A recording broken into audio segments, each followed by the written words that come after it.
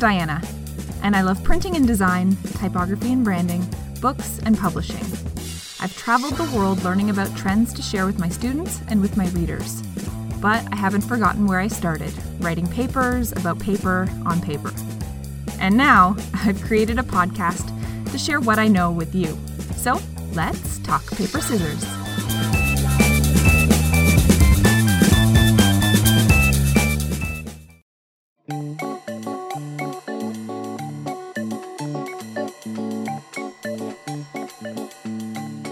I recently sat down with a very special individual to talk about nostalgic and noteworthy pursuits in the world of graphic design and of printing.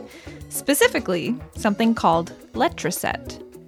I'll let our guest tell you all about the who, what, when, where, why, and how of Letraset. But first, allow me to introduce our guest. I met Jonathan at the beginning of the year of 2021 in a typography course I was teaching in our continuing education certificate. He has intrigued and inspired me ever since our first encounter, and I want to read his exact bio to you because he is a gifted writer and I think it's pretty magical. Jonathan Vallely is a queer writer, zinester, and organizer based in Toronto. He is the editor of Broken Pencil magazine. Vallely has, of course, written for other magazines. Between you and me, though, he's much better in person than on the page. He is frequently seen fretting, schmoozing, and scheming at self-publishing festivals in surprising places. A clock tower in the Lakes District, a huge park in Bogota, a creaky squat in Amsterdam, and the exquisite library basements that dot the Canadian prairies, to name a few.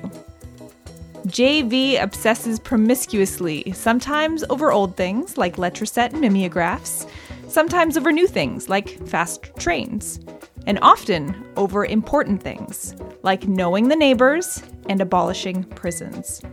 He is not hard to find, but good luck getting him to sit still.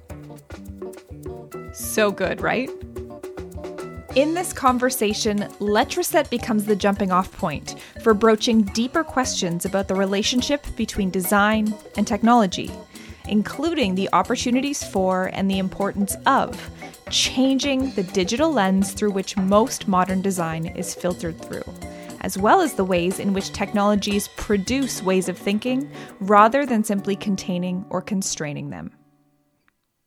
So my name is Jonathan Vallely. I am a student in the Graphic Communications Management program at a certificate program at Ryerson, and I'm also a magazine editor. So I edit a small magazine called Broken Pencil magazine, and I'm a zinester and general creative around town in Toronto. That should do it, right? That works. I love that. So today we're here talking all about this idea or this concept of Letraset. And for anyone listening who has no idea what on earth Letraset is, how would you best describe it?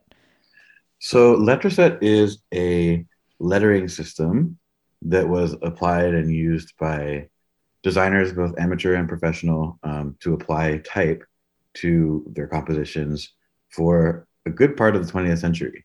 And it's maybe familiar to people if you picture a sheet with letters of the alphabet on it in order, but a lot more E's than there are K's and a lot more A's than there are, X's, because they were kind of these grids of letters that were laid out based on how many times you might use these letters. And they were applied by rubbing them down from above. So you kind of lay your sheet down and use a burnisher or just a ballpoint pen and kind of smush the letter onto the page, and it would release from the sheet you had and become beautiful type on your page. I remember this vividly as a child using Letraset, and whether it was like Letraset or knockoff Letraset from like the dollar store, I don't know what it was, but I remember vividly doing this process of taking a popsicle stick and rubbing over the letter and the letter transferring, moving from the sheet that I was working on, transferring onto the paper. And it was such magic even as a child. Totally. And so you said it was traditionally used kind of for the better part of the 20th century in the world of kind of typography, design, printing. How can you maybe expand on that? How was it actually used? Sure, yeah, and I should correct myself. It really kind of came about in the 50s and faded by the 90s, thanks to digital design. Um, it was used, so like I said, it sort of had professional applications and amateur applications, which I find really interesting about it.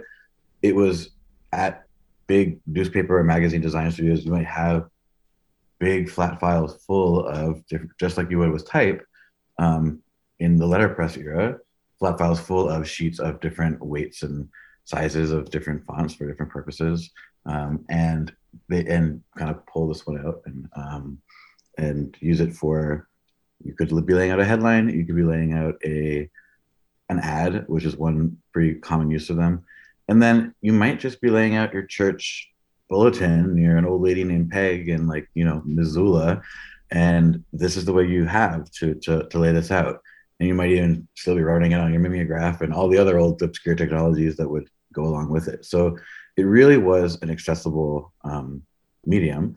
That said, if you were really skilled at Letraset, it showed. And if you were maybe a little bit less, either trained or committed with regards to precise placement, that sometimes showed as well.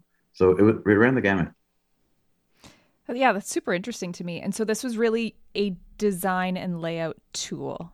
Yes, yeah. The Letraset kind of process was enabled someone, anyone, again, you said it was very accessible. So it enabled someone to kind of lay out and think through how type is laid out on a page. And then from there, what happens? Oh, so that would often be directly the master would have the Got it. on it. And I should have clarified that. What it wouldn't be is typesetting large blocks of body text. So this is much more likely to be used for headlines or any sort of display type that you want to grab someone's attention. And there are some beautiful display types that available in Letraset for precisely that purpose, where there's no reasonable way you use this for a big long paragraph. And even with, yeah, I think even after a couple of sentences, you're kind of looking at way too much time rubbing these things down. And that's where people would go back to using even things like negatives and ribuliths and all the various other typesetting tools that there were at the time. What this did was a quick way to figure out, where's my headline going to go? Right, that makes tons of sense. Now, I'm curious how you use Letraset today, because you are kind of a Letraset. Can I call you a Letraset geek? Is that is that offensive? Not at all. It is so not offensive. So I use Letraset today as part of my zine making and my artistic practice, and also at work at Broken Pencil. I sometimes use it because people in the DIY publishing and zine scene kind of are familiar with it and like it. It's sometimes a good choice for getting at that kind of punk DIY aesthetic that we want to go for. I also use it. I make cards for people with it. I label my books. I use it for everything because it is something. I find it very calming, actually, that motion, and I find it like just puts the brakes on everything for a minute. You have to really kind of like pay attention and slow down and place these things letter by letter. And that's something I could really use, and I do, because it's just very meditative for me. So that's for me. Very few people really do use Letraset, and if they do, it's a novelty. It's funny you mentioned the dollar store, because the dollar store is probably the only place that you can buy like new dry transfer, as they call it, dry transfer lettering these days. And often it's like a weird decal and maybe like a couple letters if you're lucky. But they're really hard to find, and you can order custom like decals that you might use for your car and stuff like that are similar processes, but there aren't really lettering sheets the way they are. So I hoard them, but I use them for lots of different things. Yeah.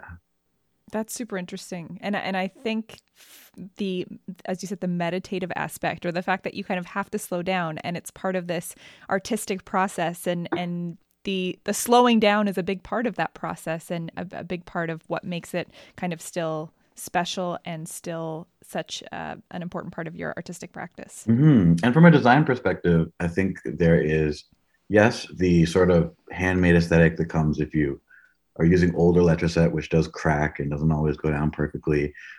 And just if you're not aligning them perfectly, though Letraset, the company, and its brilliance, did include these little dashes on the bottom of each letter that are sort of for lining up letters. So that's called Spacematic. So very, Oh. I know it sounds very high tech. That sometimes works. Sometimes it's not exactly the spacing I would choose. The kerning always needs a human eye. There's ways to make it look very, very professional, but everyone wants that crack. Everyone wants that little bit of, it's a little bit misaligned. And that's something you can't actually always get with digital design.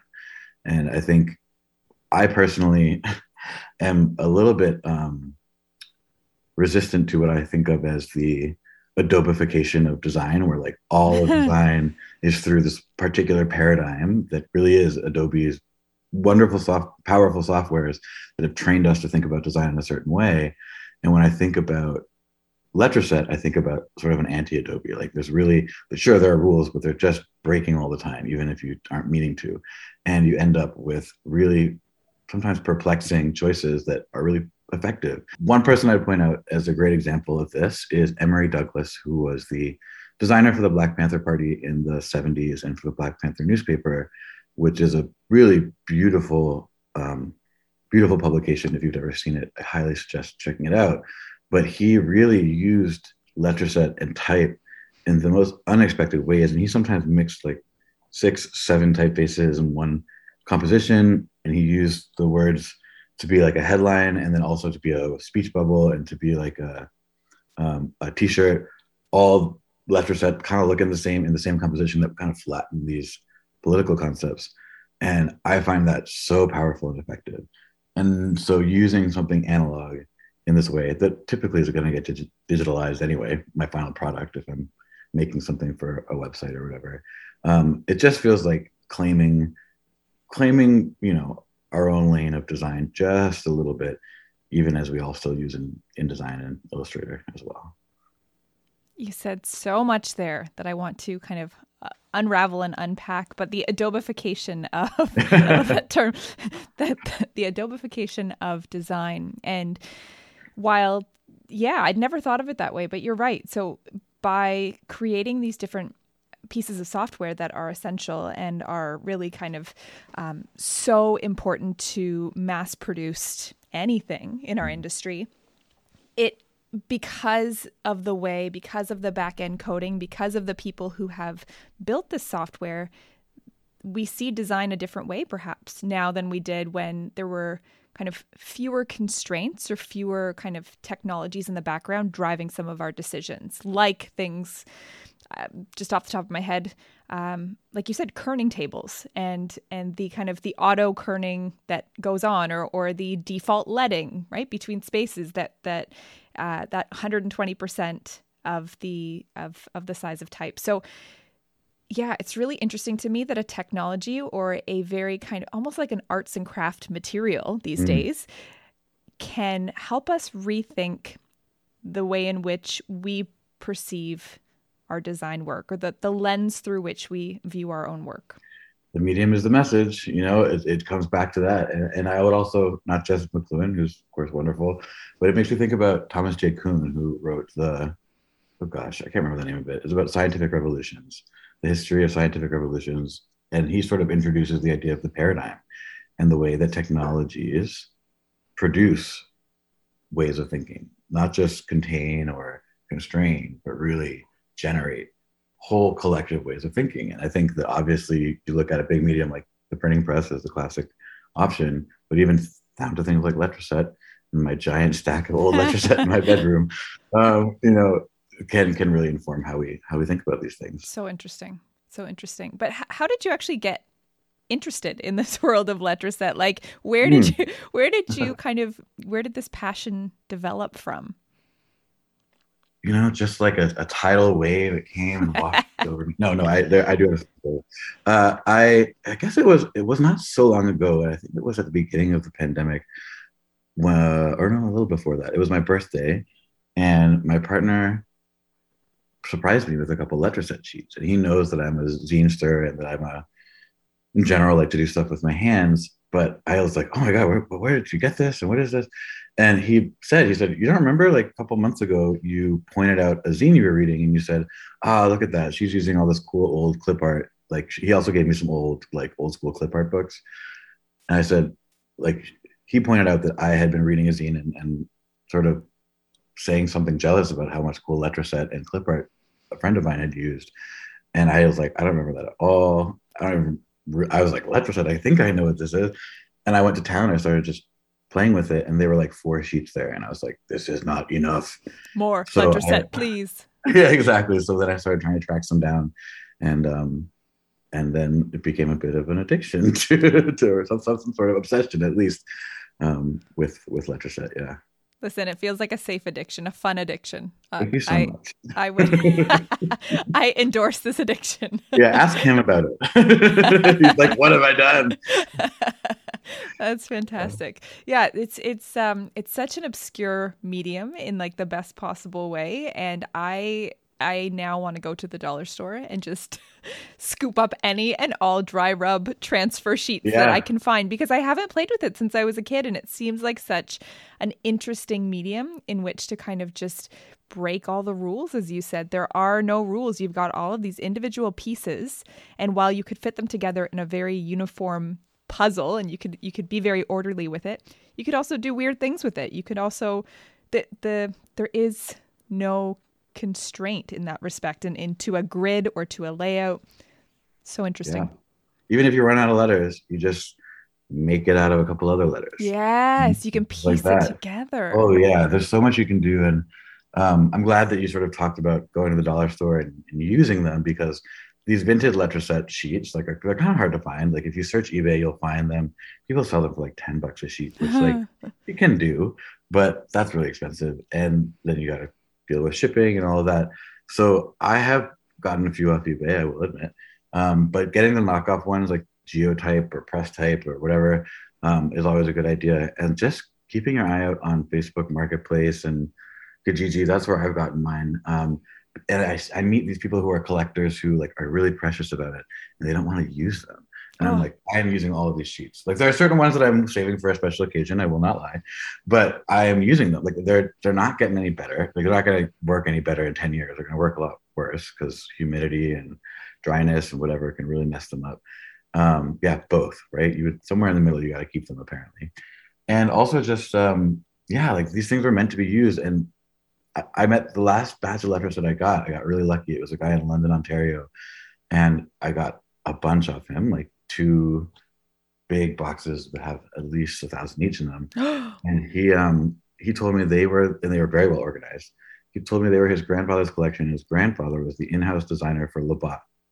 And so all of these old Labatt ads, if you look at it, you can see traces of Letraset, and I have the collection that, wow, one way or another led to that. So if you get it, use it, is my approach. There's especially people who use, there's also images that are called action transfers that Letraset made that are like superheroes, that are like super collectible, and those people don't use them. And I'm like, oh, I just want to get an action transfer and just use it in front of a bunch of collectors, just to be like, look, it also does something. It's not just something to own. The equivalent of like unboxing a pristine action figure or something, like just playing with an action figure in front of them. And no.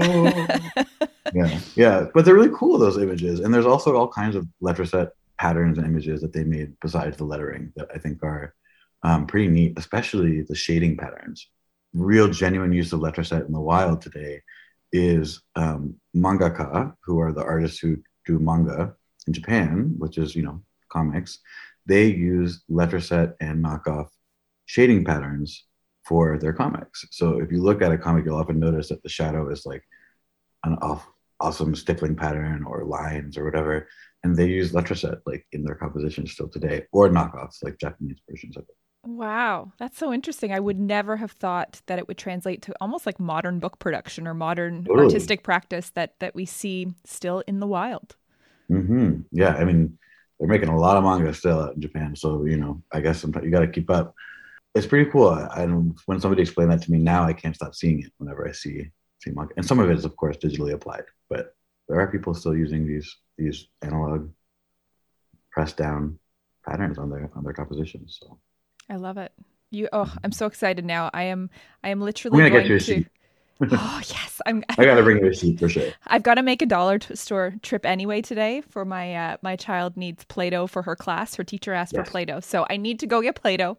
Maybe some for myself too. Some Play-Doh for myself, and also a Letraset sheet. I'm going to. I don't know if Dollarama has it.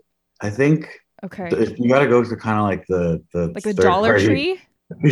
Yeah, like I've only Okay. seen them at dollar stores in America, Oh, but that's not to say they don't exist at dollar stores in Canada. You just got to go to like the off-brand maybe because Dollarama they run a tight ship. that's so funny. So I have to go to an off-brand dollar store to get my off-brand Letraset. Okay, I'm on it. Something This like is that. I Maybe have, I'll just bring you a couple of sheets. I've got a few to spare. but now it's a mission. Now it's fun. Now I'm on an adventure. Here, let me know what you find. Let me know what you find. I've got my massive to-do list today, but I just want to throw it all out the window and go Letraset hunting in the wild. See, this is how I know you're my people. Oh, amazing. All right. So, Jonathan, I have one final question for you. Oh, I'm dreading this one. And the question is kind of talk, paper, scissors tradition with some of my guests who are type geekified guests. And that question is, if you had to choose only one typeface to use for the rest of your life, what would it be and why? What is like your desert island typeface? This is such a hard question. And I haven't heard that many of the episodes where people decide, but I know that everyone agonizes a little bit. Yes. So I thought about this for a long time as I was falling asleep last night because I knew I would have to answer this in the morning. I thought I'd let it marinate overnight. And as I was falling asleep, should I only just say one? Because I can say what I was almost going to say. Say what you were almost going to say. Tell me what you dreamt. I was falling into sleep and I was thinking Garamond, of course. Which is such a huge family and also lots of different varieties. So I thought maybe I was getting away with something. But when I woke up and I was thinking about Letraset, I went a complete 180. And I think I would say Universe, which is a really common Letraset sheet and is one that I see myself reaching for very often whenever I'm thinking, what am I going to, which one am I going to use for this or that? I'm going for the Universe all the time. It's just very versatile. It's a nice sans serif, which is something I don't always necessarily want to choose, but I know is going to be easier for someone to read a lot of the time. And it's kind of undersung these days. It's kind of gotten drowned out in the bazillions of sans serifs. I don't think it's an Adobe font, so maybe that's part of it. But it's a special one. Okay, now my task is to go to an off-brand dollar store to find an off-brand Letraset kit and find it in Universe. No guarantees that exists. I want you to try for, give yourself a time limit. I've got, it's been weeks. I'm trudging through the dollar stores all across Ontario. That's awesome. Thank you. No, that is a great answer. And I you may have been getting away with something a little bit with the Garamond, but I think both are excellent choices. So really great. So thank you so much, Jonathan, for being here and for chatting everything Letraset and design. And I think you've given us all a few things to think about and getting back to some really good analog materials for when we are thinking about the compositions that we're making and we're thinking about the message that we're sending to ourselves, perhaps, and to the audience when we use only digital tools all the time. Sometimes it does need to be shaken up, and Letraset is a perfect way to do that. Yeah, thank you so much for having me. I'm always glad to proselytize about rub down lettering. Letraset for life, so really nice to chat. # not sponsored by Letraset. We promise. No, they close in the 90s. If only. Thanks.